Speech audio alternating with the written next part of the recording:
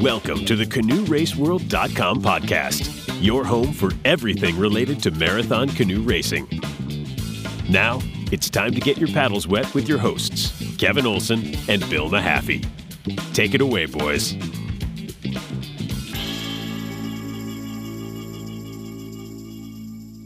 Welcome back, canoe racing fans. This is your host, Kevin Olson, and I am here with my co-host, Bill Mahaffey. How are we doing today, Bill? Well, Kevin Olson, thanks for having me on the show. Thanks for co-hosting today. I got to tell you, full disclosure, I am dealing with a case of the PMDs, man. I am one cranky, ornery dude, like oscillating between the ultimate highs and the ultimate lows, because here we are, a little over a month away. Well, I guess not away, but post-marathon. I can't even think straight. Hey, we got a good guest on today, though, right, Kevin? Yes, we do. We have the stats guy himself, Ryan Matthews. So this is our second post-marathon show. And today we're going to be breaking down all of the records that were broken. It's a record-breaking year of record-breaking. How are you doing today, Ryan? Do we need like a PMD group hug? Are you with me? Or? Oh, man, the post-marathon depression is definitely kicking my butt. I've had a lot of work to do, so it's been keeping my mind off it. But, the work's ongoing. I still haven't got all the stats done. Yeah, I was going to say, are you done, or are we pulling you away from the very important work that you should be doing? I've got about half of it done at this point. There's just so much that I keep track of anymore that it's impossible to get everything done right away. But I've got most of the stuff that people love to see right away done. And we paddlers do love to see stuff. Like that's kind of what we do. On a normal year, Ryan, how long does it normally take? Is this taking you exorbitantly more amount of time, or is it just normal? It's definitely taking me more amount of time just because there's so much new records. I mean, I have files that I keep track of on my computer, and then everything that gets broken, all the records get broken, get updated on our website. And it's just a lot of, information to go back and forth and update. A typical year, about 3 weeks is usually I get most everything done except for the little projects that I save for myself during the off season. But this year, yeah, it's definitely a lot more. Gotcha. Now, explain to me, guys, what your PMD symptoms are like. Because I'm not having it this year, but that's because of my own personal experience with the marathon and everything. It's a great race, great time and everything, but I had a lot of stress going into it. So, so tell me what you guys are feeling in post-marathon depression. For me, it kind of just feels like a deflated balloon. I'm a volunteer and a committee member. We put a lot of hours into planning this thing, and when it's over, it's a feeling of accomplishment for sure, and then a short feeling of relief because we immediately start planning for next year, and it just, you have this big build up and then a lot of excitement, and then now it's over, and it's kind of sad knowing you have to wait a whole other year for this event again. Yeah, man, it's not kind of sad. It is sad. Let's just call it sad. It's a happy sad, but it's still sad because you got a long time to wait for the next one. I don't know if I want to call myself an action junkie or an endorphin fiend or something of that nature.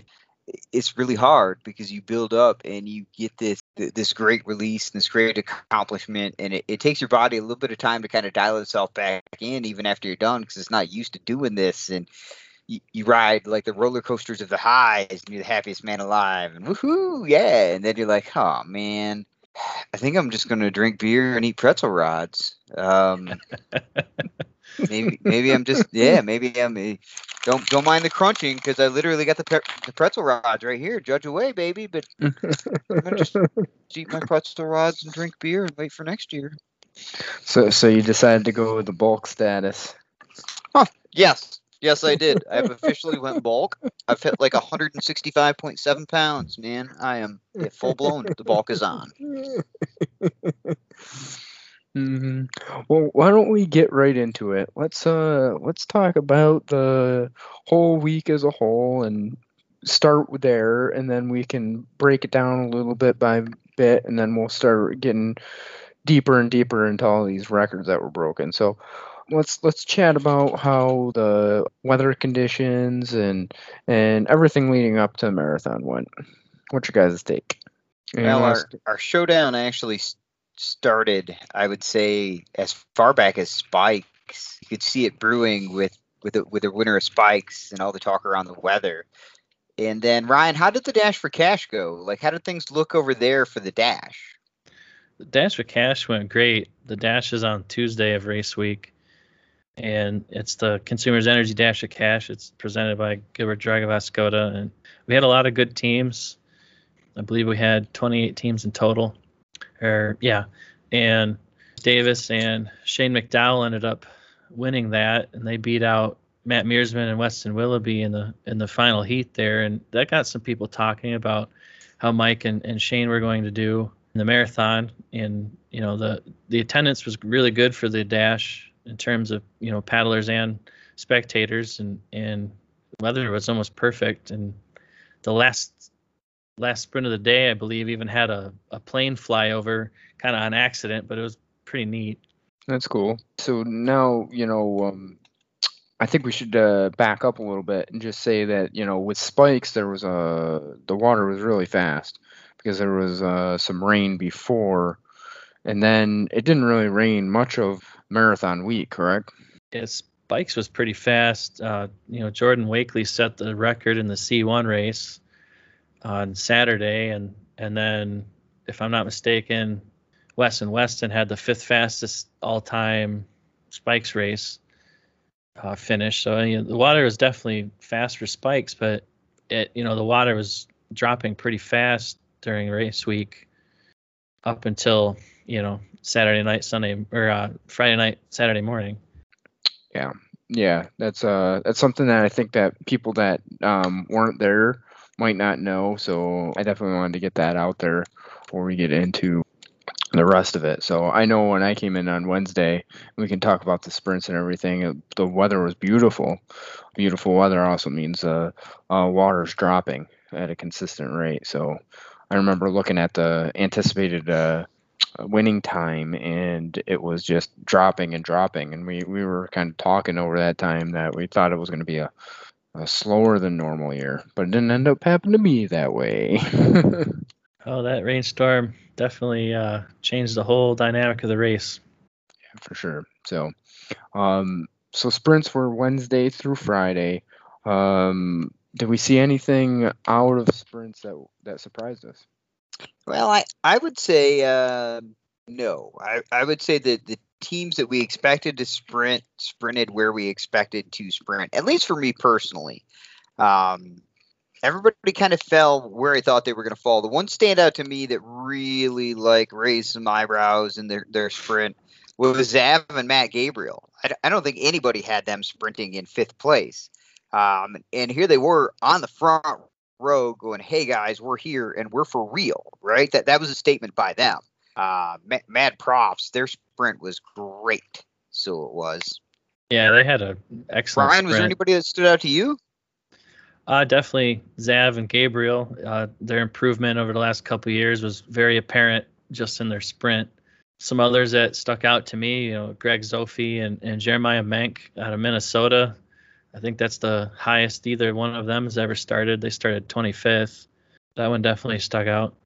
I'm just trying to look through the sprints results now as we're looking at this, but it's interesting to always look at the how the sprints start and then how the finish ended. Well, I will say one other team that if we're going through in a different dimension, I guess, outside of the top 5, top 10, one team that stood out to me was the Wisconsin guys. Judd and Dan I was like, holy crap, these guys are for real. Pair of rookies from Wisconsin. They sprinted somewhere in the 20s, if I remember correctly, weren't they? I don't have the results pulled up.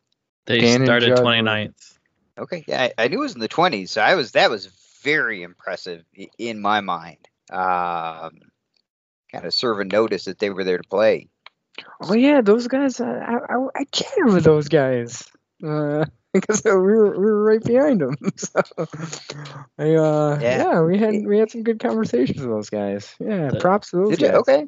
Yeah, we paddled with them throughout the course of the evening too. And the team that had the biggest jump from start to finish was Brian Jones and Gwen Hills. They made up 21 spots from where they started. Texas.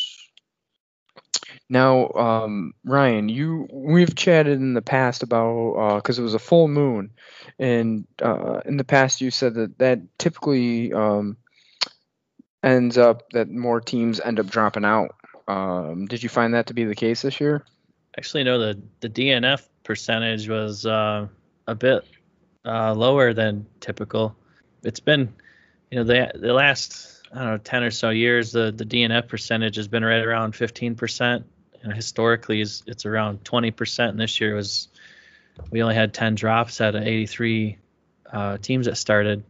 So the full moon didn't seem to be an issue like it has been in some years. I know from conversations I've had with different paddlers, the full moon is kind of, you either love it or you hate it. Some people like everything illuminated, and other people don't like that the sun casts shadow or the moon casts shadows on everything. So it's personal preference, but historically, full moon and new moon sees the most DNFs. Yeah. Is that kind of like Coke and Pepsi? Like, I like Coke, but if you like Pepsi, you're not wrong either. Or? I mean, I suppose so. It's all, myself. I paddled once in a full moon, and I didn't like it myself. But I know a lot of people who absolutely love it because they don't have to run with their light on. Yeah, I noticed there were teams that weren't running with their lights on. Sure, they could just go dark. Yep. Yeah. There was that, but then there definitely was a fair bit of fog on the river all night too. So I don't know how much that weakens the full moon effect. What do you think, though? I don't know. I think it's hard to say. The fog, for me anyways, comes more into play with lighting. So it does. And we can get into lights and stuff like that a little further on into the show. I don't know that this is the place for it. But with the fog, some lights seem to pierce that fog, right? Mm-hmm. And really penetrate it. And other lights tend to just make it look like a wall right in front of you. I have no idea what or why. I'm not a lighting guy. But I would rather with the fog run just pitch dark and go off of my senses than I would deal with a light that just turns it into a brick wall in front of me. Yeah, I noticed that with our light when we turned it on the higher setting, but the light that I was running had a dual beam, so basically had a beam, a beam that goes straight out, and then a beam that goes down. It's a bike light made by Phoenix. And so when I had it on the lower setting, it's just going like I had it tilted down, so it would automatically be going down because I don't need to see up.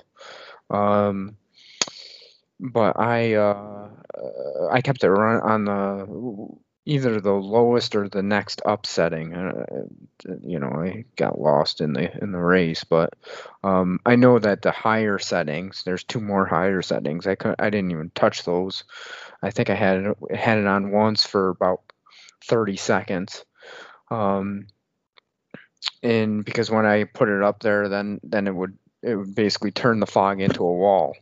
And then so, and I think that's it's very similar to like fog lights on a vehicle, like on your car too. That's why they have them low. Right. That's why they're there. You got high, low, and fog. So absolutely, yeah. Right. Rather than go too far down the lights thing, let's circle back to that in a bit. Yeah. Hey Ryan, can you give us a rundown just on the general overall results? Fill in anybody that wasn't there with it. Let's go top 10. Let's hit all the divisions, stuff like that. Yeah. Oh, that sounds good. Let me open up my page here. Sorry to put you on the spot, man. It's all right. The top 10. This is one of the toughest fields we've had in a long time, and it speaks even more to the fact how good everybody's been getting. and we didn't even have many Canadians. So that really speaks to how competitive the sport in general has been getting. With the top 10, starting 10th, and I'll work my way up. 10th was Nick Walton and Serge Page, and they had a time of 14:27:48. 9th, Patrick Madden and Steve Watson, only 7 seconds ahead of them for the first place Masters team. 8th was Brett Stockton and Ryan Halstead. 7th was Kyle Minor and Kyle Stonehouse. And Kyle, was injured his leg right at the start, and he did that whole race with that pulled calf muscle in his leg, and that was really impressive to see him just really grind it out. Did you see the video of him at Mayo? Yeah, like doing the portage at Mayo. Did you see that one or no? I did not. Oh, it looks excruciating. He really is a honey badger. That guy isn't human. He's toughest dude I've ever met, man. I can't imagine how much that hurt, especially on the portages. But that's just incredible. Sixth, moving on. Sixth place, Ryan Zaverill, Matt Gabriel Jr. I believe that's Ryan's first top 10 finish, and it was Gabriel's best finish to date. Fifth place was Pete Mead and Carson Burmeister. Fourth place was Mike Davis, Shane McDowell. Third was Chris Isendorf and Logan Minor, top Texas team. Second was Wesley Dean, Weston Willoughby, which is both of their best finishes. And then first was Jordan Wakely and Matt Mearson, setting the all-time marathon record at 13:54:09. In a Savage River JD Pro 2 selected because the bow seat was comfortable. Just wanted to point that out, as noted in our last episode. Yeah. All right, so cool, man. The division winners, I didn't want to skip those at all. I just had to look up the list here. For the women's division, Caitlin Minor and Virginia Condi, they finished 37th overall, 15:56:08. Yeah, they came by us in the late part of the race, and it was I talked to Virginia after the race. She's like, oh yeah, that's just like a warm up race for us. We're just getting in the groove. I'm like, oh my god. It did seem like this year a lot of the Texas teams did really well in the second half. They didn't seem to fade all that much as a collective whole. It was interesting to see. Yeah, they when the Binions passed us on Cook, Wade offered to pay my entry fee if I would do the Texas Water Safari in a USCA C1, and I was like, "Are you insane? What are you? No, I'm not doing that. You're nuts. Those people are tough. It's a whole nother level of tough, man." All right, keep going through the women's results. Well, I was gonna just hit the division winners here. Mixed division, Mary Schlimmer and Richard Louth. They are the second fastest mixed team ever at 14:44:24. How many mixed teams have been under 15? Do you know? Yeah, 1 second. Under 16? No, under 15. Under 15? No, just two. There's two. Okay. Just two. Mary and Andy in 2017, and then Rich and Mary this year. How many do you have? Do you have that under 16 number too, or? 56 have been under 56? 16 hours. Cool, because there was a good amount that was under 16 this year. There's what, 1, 2, 3, 4, 5, 6. That looks right. Yes. Sorry, just putting in little tidbits. Keep on going. Masters Division champs were Patrick Madden and Steve Watson. They finished 9th overall. Sprint finish with Nick and Serge there. I seen the video of that. That was a great finish, man. Both those teams going at it. Yeah, that was really fun to watch. I was actually at the finish line for that.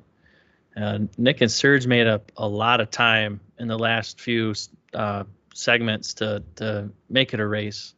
Gotcha, man. That Masters division is so competitive because Jason and Colin finished 12th, and at one point they were just on fire, moving up and looking good.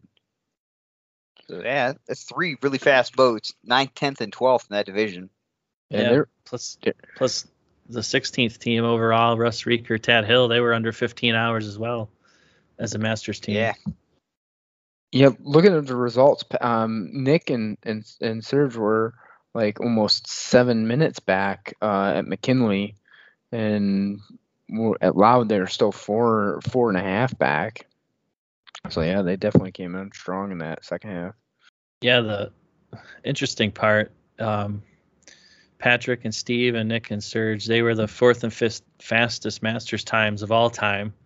And Patrick and Steve are the fastest Masters team to not win. Oh, really? Yeah. Wow. That's cool. And then the seniors division, Eric Batway, Mike Bradford, obliterating the senior record at 15 flat in 42 seconds.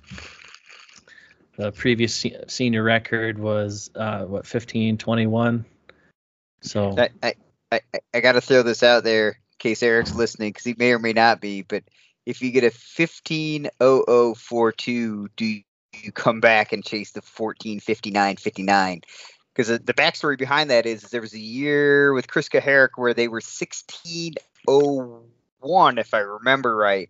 And all he wanted was a 15:59:59, and he would have retired and been done after that year.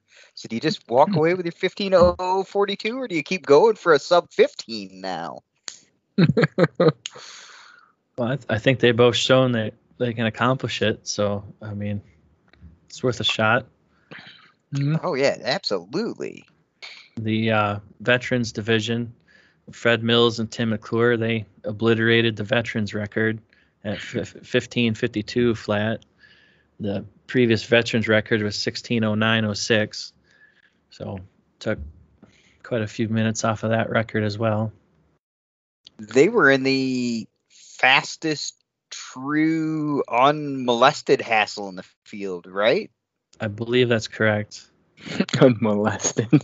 Yeah, I don't know how else do you do? Webb calls it just the hacked hassle.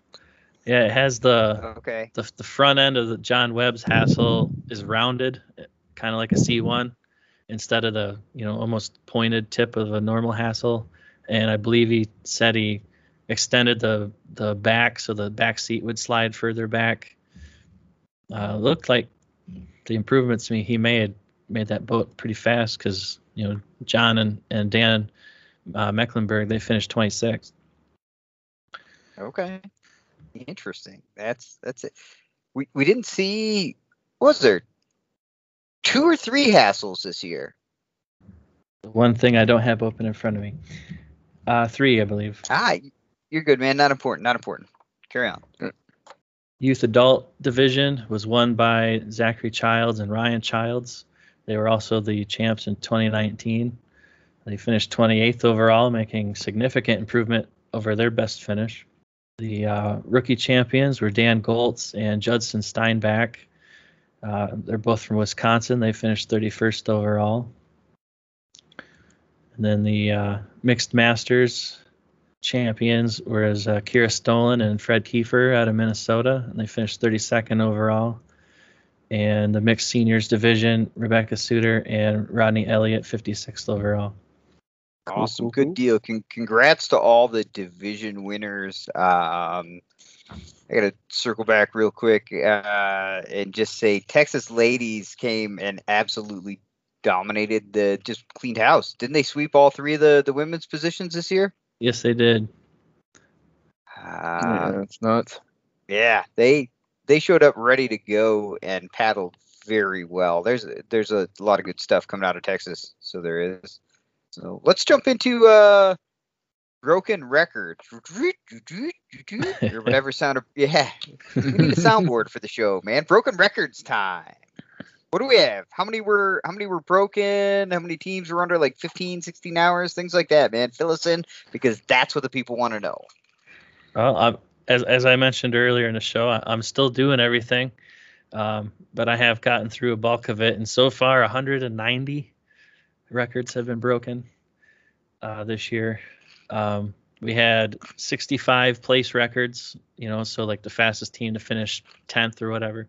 65 of them were broken. 16 male I would age like the record to records. show 61st fastest team ever. Mahaffey and Ecker, Canoe Race World. Yeah, carry on. We had 16 male age records broken this year. 4 mixed male, male paddling mixed division age records broken. 6 women's division age records broken. 7 females paddling mixed age records broken. And then, in the meat of it, we had 12 division split times broken. Those were all by Jordan and Matt. And then we had 3 pro point-to-point records broken by Jordan and Matt, and we had 1 by Weston. We had 3 mixed division point-to-point records broken by Mary and Rich. 2 Masters point-to-point records were broken, 1 by Walton and Serge, and the other by Patrick and Steve. And actually, Patrick and Steve tied a record. Excuse me. 12 seniors split time records, all by Eric Batway, Mike Bradford. 6 seniors point-to-point records were broken, one of which was by Paul Only and Mike Freeze. For the veterans, we had 15 veteran split times broken, pretty much after Burton's Landing. Fred and Tim just obliterated the record book. And then 6 veterans point-to-point records. We had 2 All-Michigan records broken, the one by Weston, and then another by Pete Mead and Carson Burnmeister. 11 women's seniors split times were broken by Helen Holly Crouch and Debbie Brax. They broke every record up until including Loud, excuse me. And then 5 women's seniors point-to-points as well.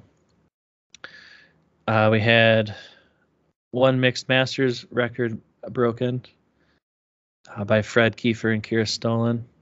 7 mixed veterans records broken by Gary Apria, Gloria Wesley.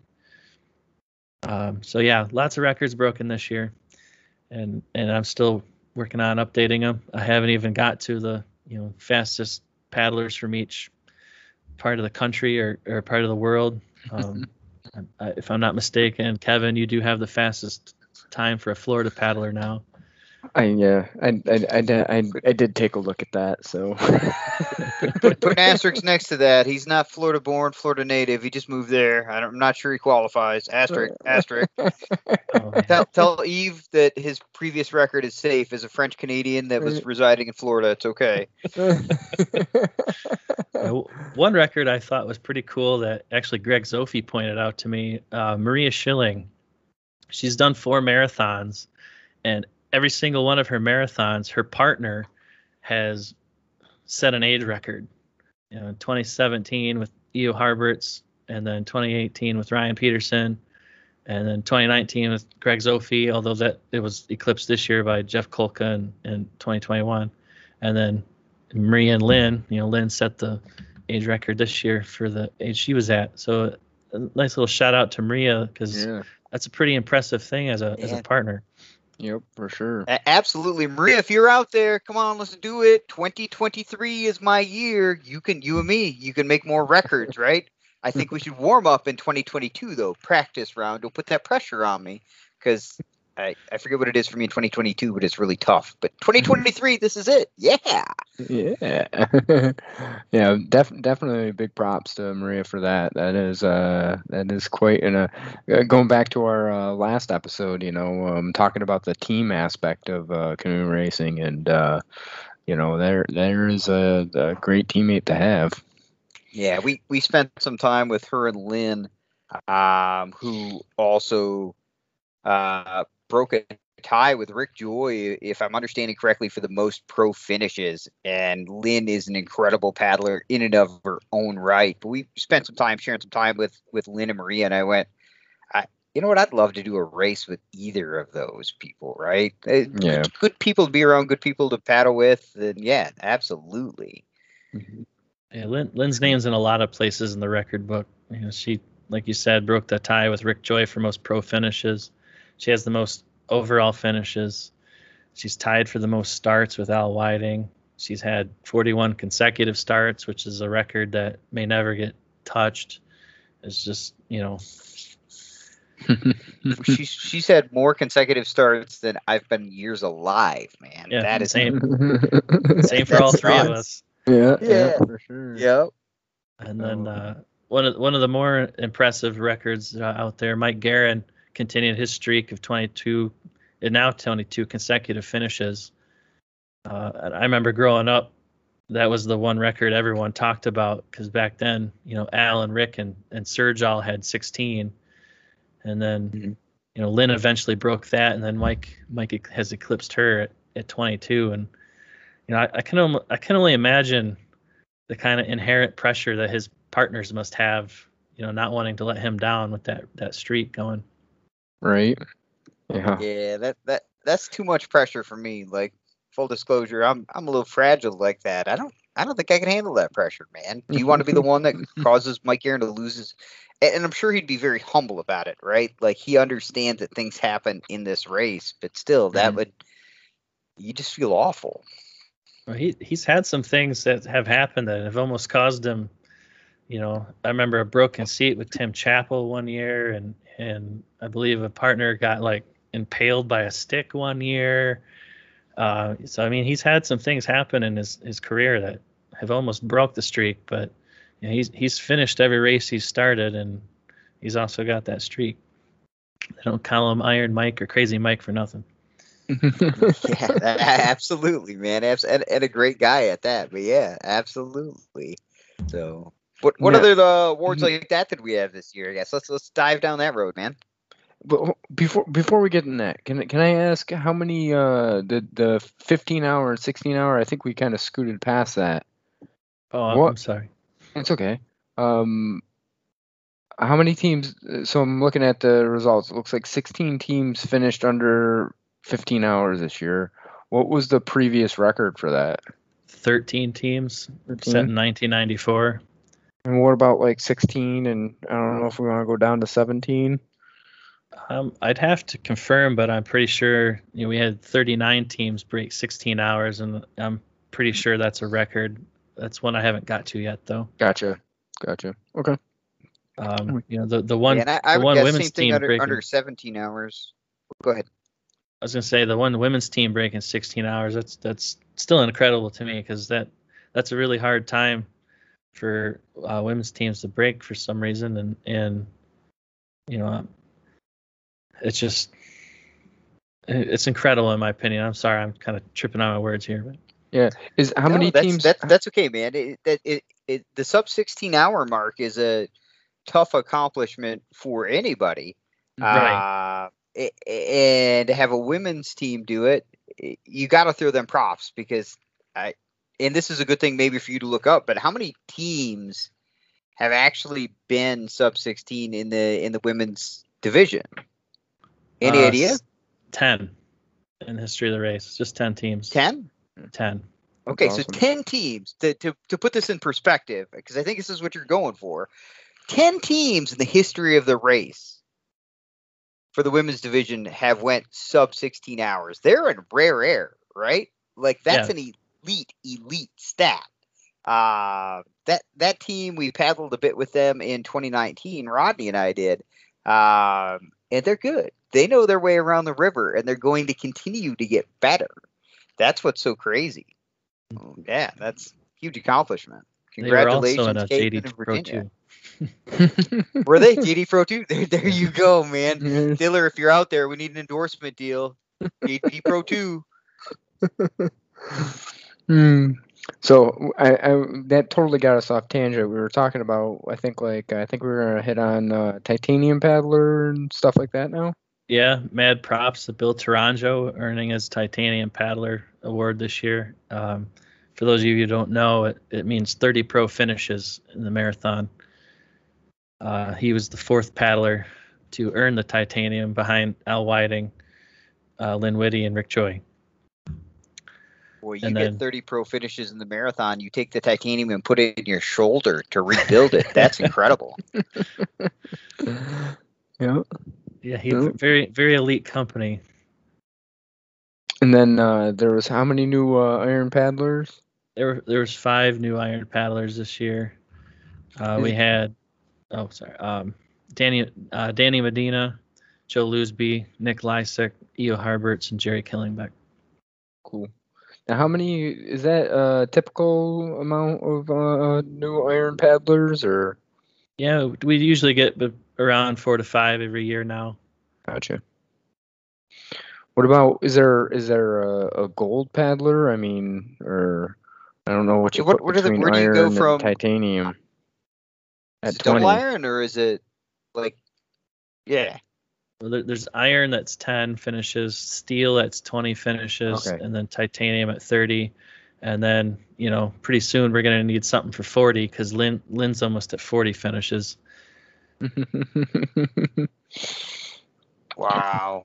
Yeah. What do you even call that? How many finishes does Lynn have now? Because she set that record, broke Rick Joy. Total, she has 39, but the amateur races don't count for the. Don't count, right? Only for the Iron Paddler Award, they don't count. But she has 35 pro finishes. Gotcha. You got a little bit of time to think up what you're going to call that, but I wouldn't waste too much time because she's going to be there like tomorrow. So. All right. Is there anything else we want to touch on before we get into the other points that we're going to talk about in the show? Other than how crazy fast the water was after the north and south branches came in. I mean, well, yes. You just took the words. I kind of opened my mouth. Like, how do you even say that? Could say that again for the listeners, Ryan, because that needs to be repeated. The river after the north and south branches, came into the mainstream was crazy fast the whole rest of the way.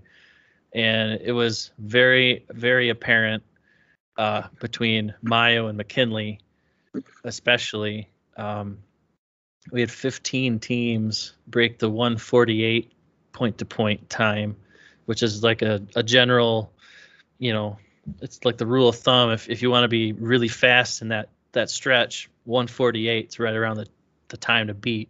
And, there's never been more than 5 to break that record in any given year, and we had 15 break it this year. It's just a testament to how much that river was just cranking after all that rain came through. Yeah, it was.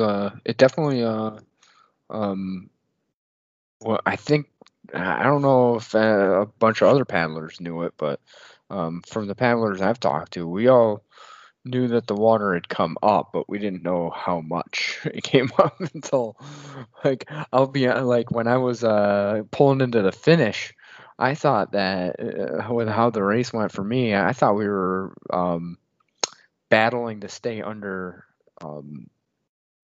17 hours, not 16 hours. So to see the finish time just cracking under 16 hours, I was surprised. But it's interesting because I'm not familiar with the river, so I don't really.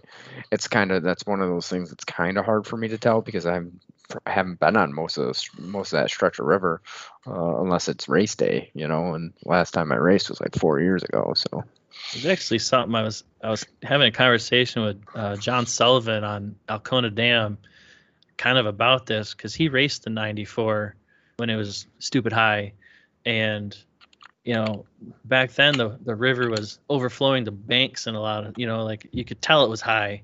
But this year, there wasn't a whole lot of places where the water looked high. There wasn't docks underwater, and there wasn't landings that were totally washed out. But the river was just fast. Like the flow was really, really fast. Mm-hmm. Yeah, that's interesting because you guys always you do your gauges by the flow, the discharge, correct? Yeah, that's what we generally, that's the best metric we have to base stuff off of is the current flow.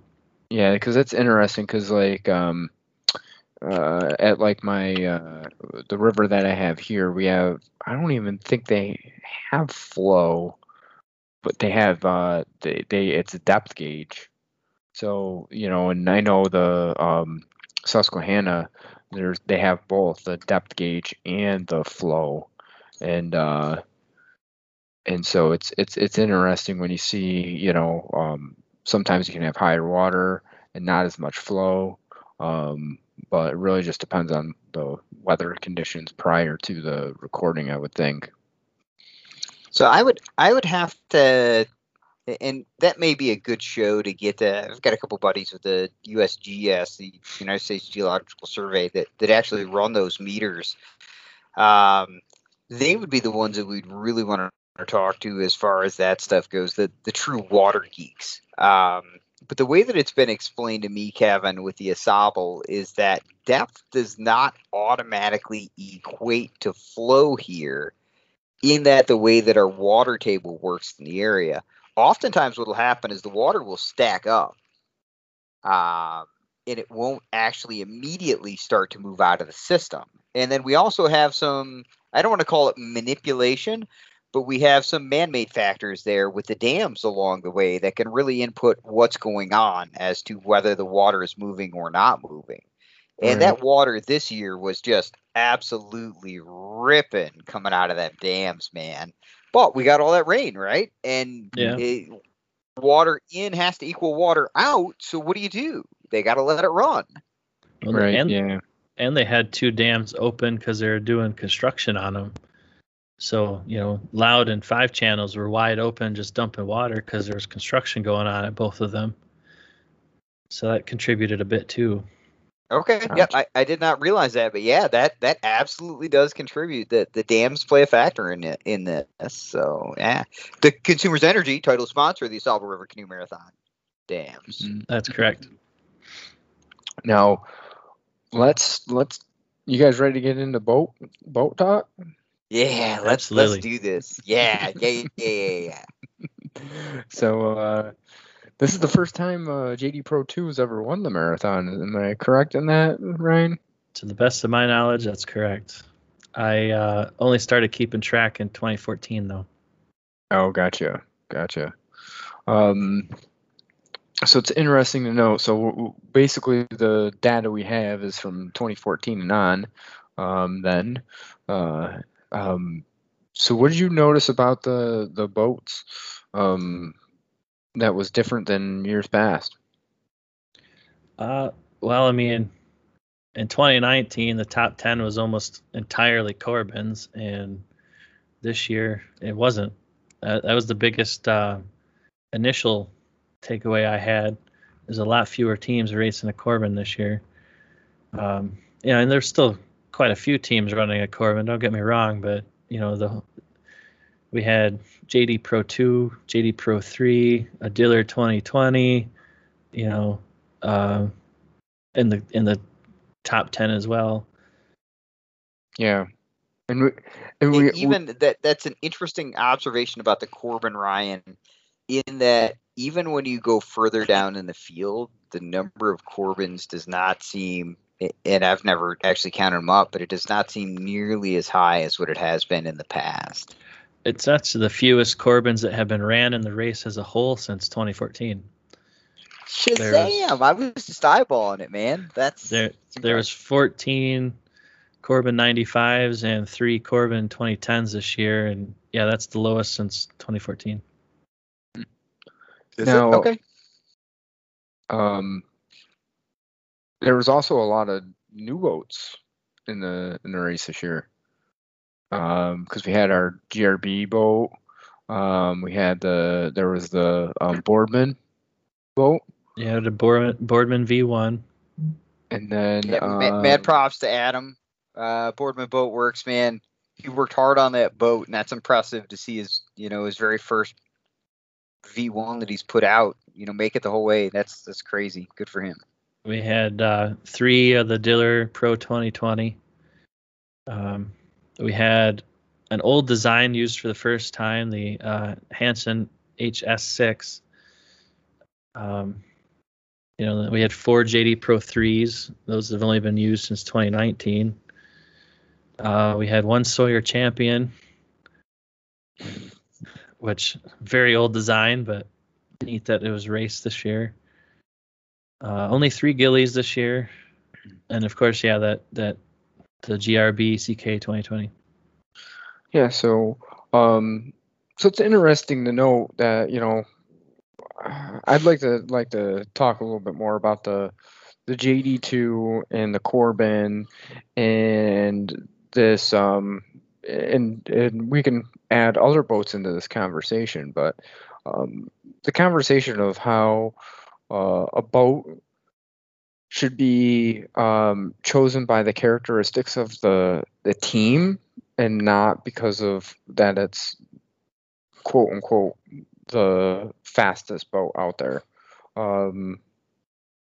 My personal opinion is that each team, I mean, we kind of got a sense of this last episode when we were talking with Jordan and Matt, but each team's going to have their own, characteristics and, their things they're good at and things that they aren't so good at. So, and we kind of alluded to this in that show too, but, I think looking at the results now, I think it opens up this conversation even more that a boat really should be picked based on, what your team's attributes are, as opposed to just picking the Corbin, because until this year it was set out as the fastest design. What are your guys' take on that? Well, the Corbin definitely has the reputation for being the top design, but I think the last couple of years, as you said, there's some teams that are finding that it might work for the team that takes first, but it might not work best for them. And so you see some other teams branching out for what's more comfortable for them or what's a little bit faster for them. And Jordan and Matt, in your previous show, they picked the boat because it was comfortable. The seat was comfortable. Wes and Weston, I believe, if I remember correctly, they were originally in a Corbin and they switched to the JD Pro JD Pro 2 because they found they were faster in it. It's a little bit of like that. Teams are just finding which boats are working better for them. Yeah, I think that I think teams are more willing to look and switch and try to find a boat that works for them. We're in an era now where people test things more, right? We've got a lot more data. We've got GPS technology that allows us to jump into boat design and go, hey, this boat is 0.2 of a mile an hour faster than that boat for us specifically.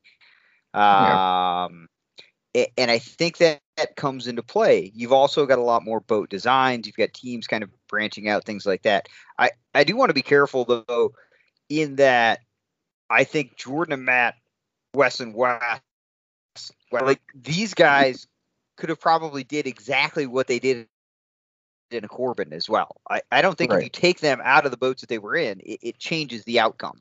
But what it does is it changes the dialogue, changes the conversation that we're now having in that, hey, it's a whole new world, baby. Run what works for you. So yeah, but Bill, what I think is not that it might necessarily change some of these, placings that we talk about a lot in, the top 10 or whatnot. Especially if they're tried and true, designs, like these two boats are. I think it's more speaking to the rest of the field. Because I distinctly remember when I was paddling with Matt Palmer for the Clinton, and we tested the Corbin against the JD Pro 2, and we were faster in the JD Pro 2, and we were faster because, and well, this is our hypothesis at the time, was because the the Corbin was just too twitchy for us. Like we didn't have the balance in that boat that we did in the JD2. So we were, you're a little hesitant in going for it in the Corbin as opposed to the JD2. Now, I'm not saying anything bad about a Corbin. I think Corbin's, it's tried and true, and we all know that it's a fast boat. I'm just saying that it might not be the best boat for a specific team. Absolutely, and I agree with that completely. I think I mentioned that in the last episode. I'm a firm believer that there's a lot of teams out there racing Corbin 95s that would be much better off in different boats, right? Right. Yeah. Yeah. Like for whatever reason, though, hey, it's like NASCAR, right? The Chevy wins the Daytona 500, people run out and buy Chevys. Right. Well, the Corbin has won the marathon, and everybody runs out and buys Corbins. I think we're seeing the same effect right now with the JD Pro 2. Everybody wants a JD Pro 2 because it won the marathon. Literally, there's a post on the buy sell trade. Who has a JD Pro 2? And first comment is, you and everybody else wants one. Right. Yeah. And that's what's so funny about it. But that's why I'm trying to stand up and say, hey, it's not necessarily you should be buying a boat that's best suited for you, not just because not just the boat that won, buy the boat that is best suited for you. I like that. I think that's very accurate. So I do. A little bit of interesting feedback I've been getting. People have been asking me questions about the canoe data because they know I keep track of it. Some of the feedback, and I've heard from about half a dozen paddlers, and I don't know if this is just coincidence, but all these paddlers happen to live on the East Coast. They all said pretty much the same thing, that it was a good thing and I'm paraphrasing, but it's a good thing that the river was high this year because the JD Pro is not a shallow water boat. It doesn't, and I don't know if that's just their opinion or like a stigma or what have you, but it's just been interesting feedback about that model in particular. It crushed the record. I don't see that. I've spent enough time in a JD Pro 2 that my opinion, and this is purely the opinion of Bill Mahaffey, mid-pack bum, I've spent enough time in a JD Pro 2 that I think it's actually fast in the shallow water. Like, that's where I like that boat. The Burton's to Stefan to Wakely kind of stuff, that's home. Like, it doesn't need deep water. Kevin, what's your take? You raced one, right? I did race one, and I thought it was good in the shallows myself. I remember me and Joe racing it at the Clinton, and we were able to make up a good amount of time in that second half in the shallows. In the second half of the course. But I think I don't know. For me, the shallow, when you start talking about shallows, you have to kind of like have a secondary conversation of what type of shallows, because you have rock bottom shallows and you have sandy bottom shallows and you have grassy shallows. So they all do different things to a boat. Yeah, so, all shallows are not equal. Right, exactly. And when someone's referring to shallows, are they talking about 1 foot shallow, or are they talking 3 foot shallow? Those are two totally different. You start talking 3 feet, you start talking about you're in intermediate water, and someone might call that shallow. Whereas when you're talking, under 2 feet, now you're talking really shallow. Yeah, are you in pop water? Are you in intermediate suck water? Like, can we define your version of shallow? Right. Is there current with the shallow, or is it stagnant shallow? Right. Yeah, that's a whole nother aspect of it, and that's another thing. Like some boats, are just extremely hard in that intermediate water, but then they might be able to pop, in the really shallow water. Yeah. Whereas in Yeah. other boats might just kind of not dog down as much in the intermediate water and might not pop as well in the shallow water, but they might feel better to the paddler paddling them because they don't bog down as much in the intermediate water. Yeah, no, that's interesting. So very much. So hey Ryan, what other like little queries or tidbits are you getting as far as boats? I'm sure everybody works Ryan Matthews for any information they get on boats, man. So spill it, dude. Spill it. Most of the time people are asking me, what specific paddlers are using or how they perform in the top, 15 or whatnot. This year, there was a lot of questions about the JD Pro 3 actually, and Mike and Shane did really well with it. I believe they switched to it after spring testing or spring training, I mean, and that's been the boat, asked about most often to me this year, is the JD Pro 3. That is the boat, like, just so you know, that's the one. Like, Barton Farms loves that boat to the point where I've almost broke down and committed to a brand new one.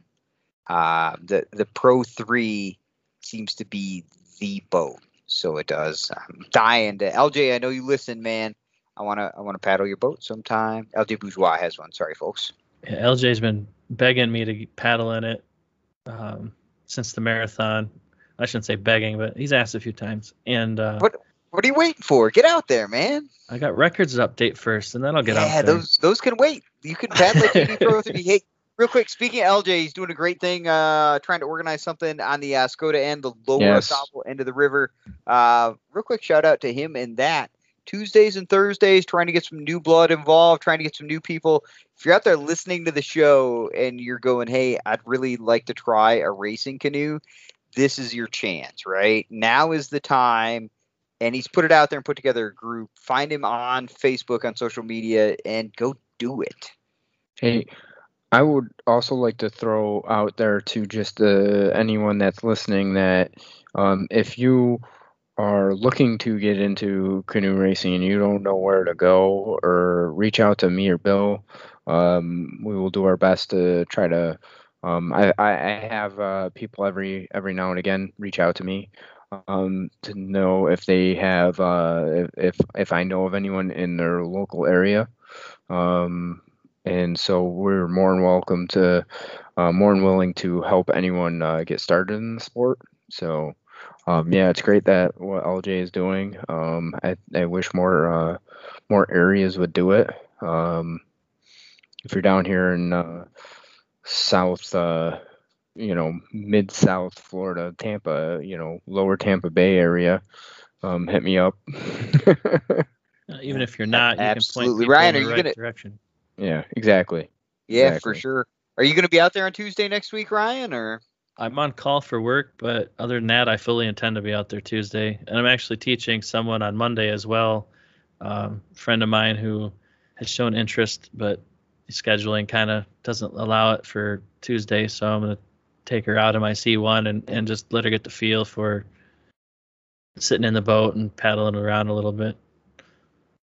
Step one, this is a paddle. This is how you hold it. Yep, absolutely. Yeah. That's Get that first tip out of the way, because it's almost a rite of passage. And yeah, everybody's afraid of like tipping. I don't want to tip in front of people. No, it happens. Trust me, I've did it a lot. It pretty good at it. Just don't break the gunnels when you do it. Okay.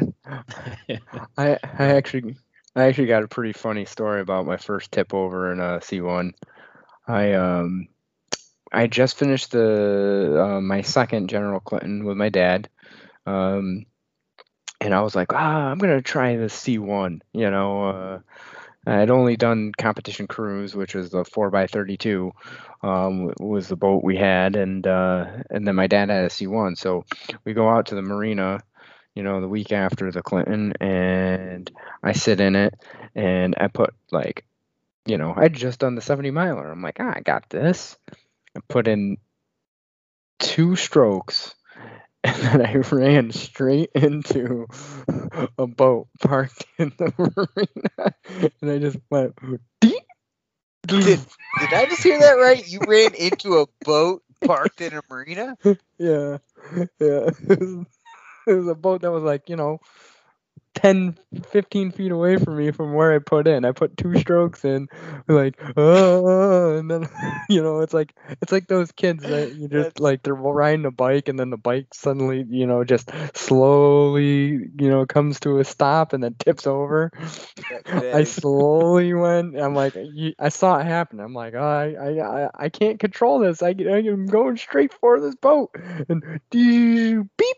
That's awesome, man. That is great. Professional canoe racer, founder of CanoeRaceWorld.com, paddled right into that is epic. I have a tip story from this year C1. Actually, the only tip I have all year in the C1. So Jim from Penrod's and I.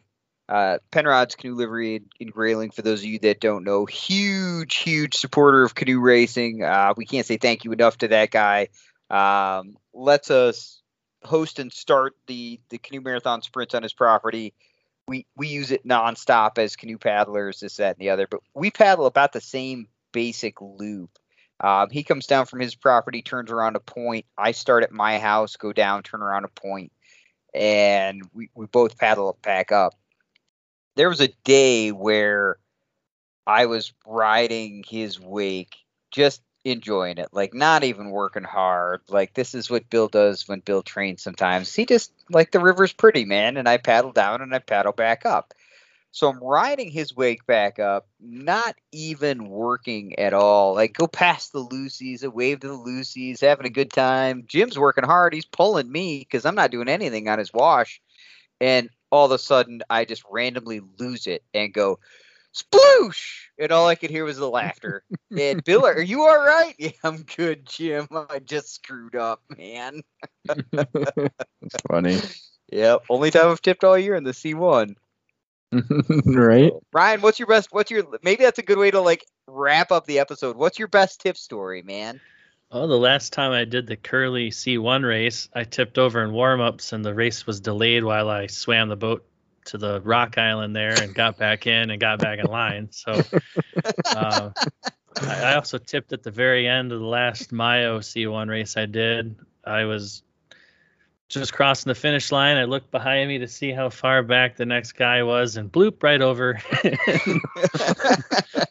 It happens, everyone on shore got a good laugh, but yeah, if you're gonna tip, man, tip where everybody's watching, and hopefully they have cameras so they can memorialize it for you. Right? Yeah. Right on. Well, hey, I think that's a great note to, like, end this episode. Thanks for being on, Ryan. I appreciate all that you're doing. I know you got a lot of work to do with the results, but on that note, I think we should probably let it go with everybody tips sometimes. Everybody tips sometimes. All right. Thanks, Ryan. Thank you, guys. It's great as always, and I hope you have me on again in the future. Yeah, most definitely, man. Thank you for listening to the CanoeRaceWorld.com podcast, where we love marathon canoe racing and aren't afraid to say it. Be sure to visit the website at CanoeRaceWorld.com, and don't forget to support our sponsors who make this whole thing possible. Until next time, keep paddling.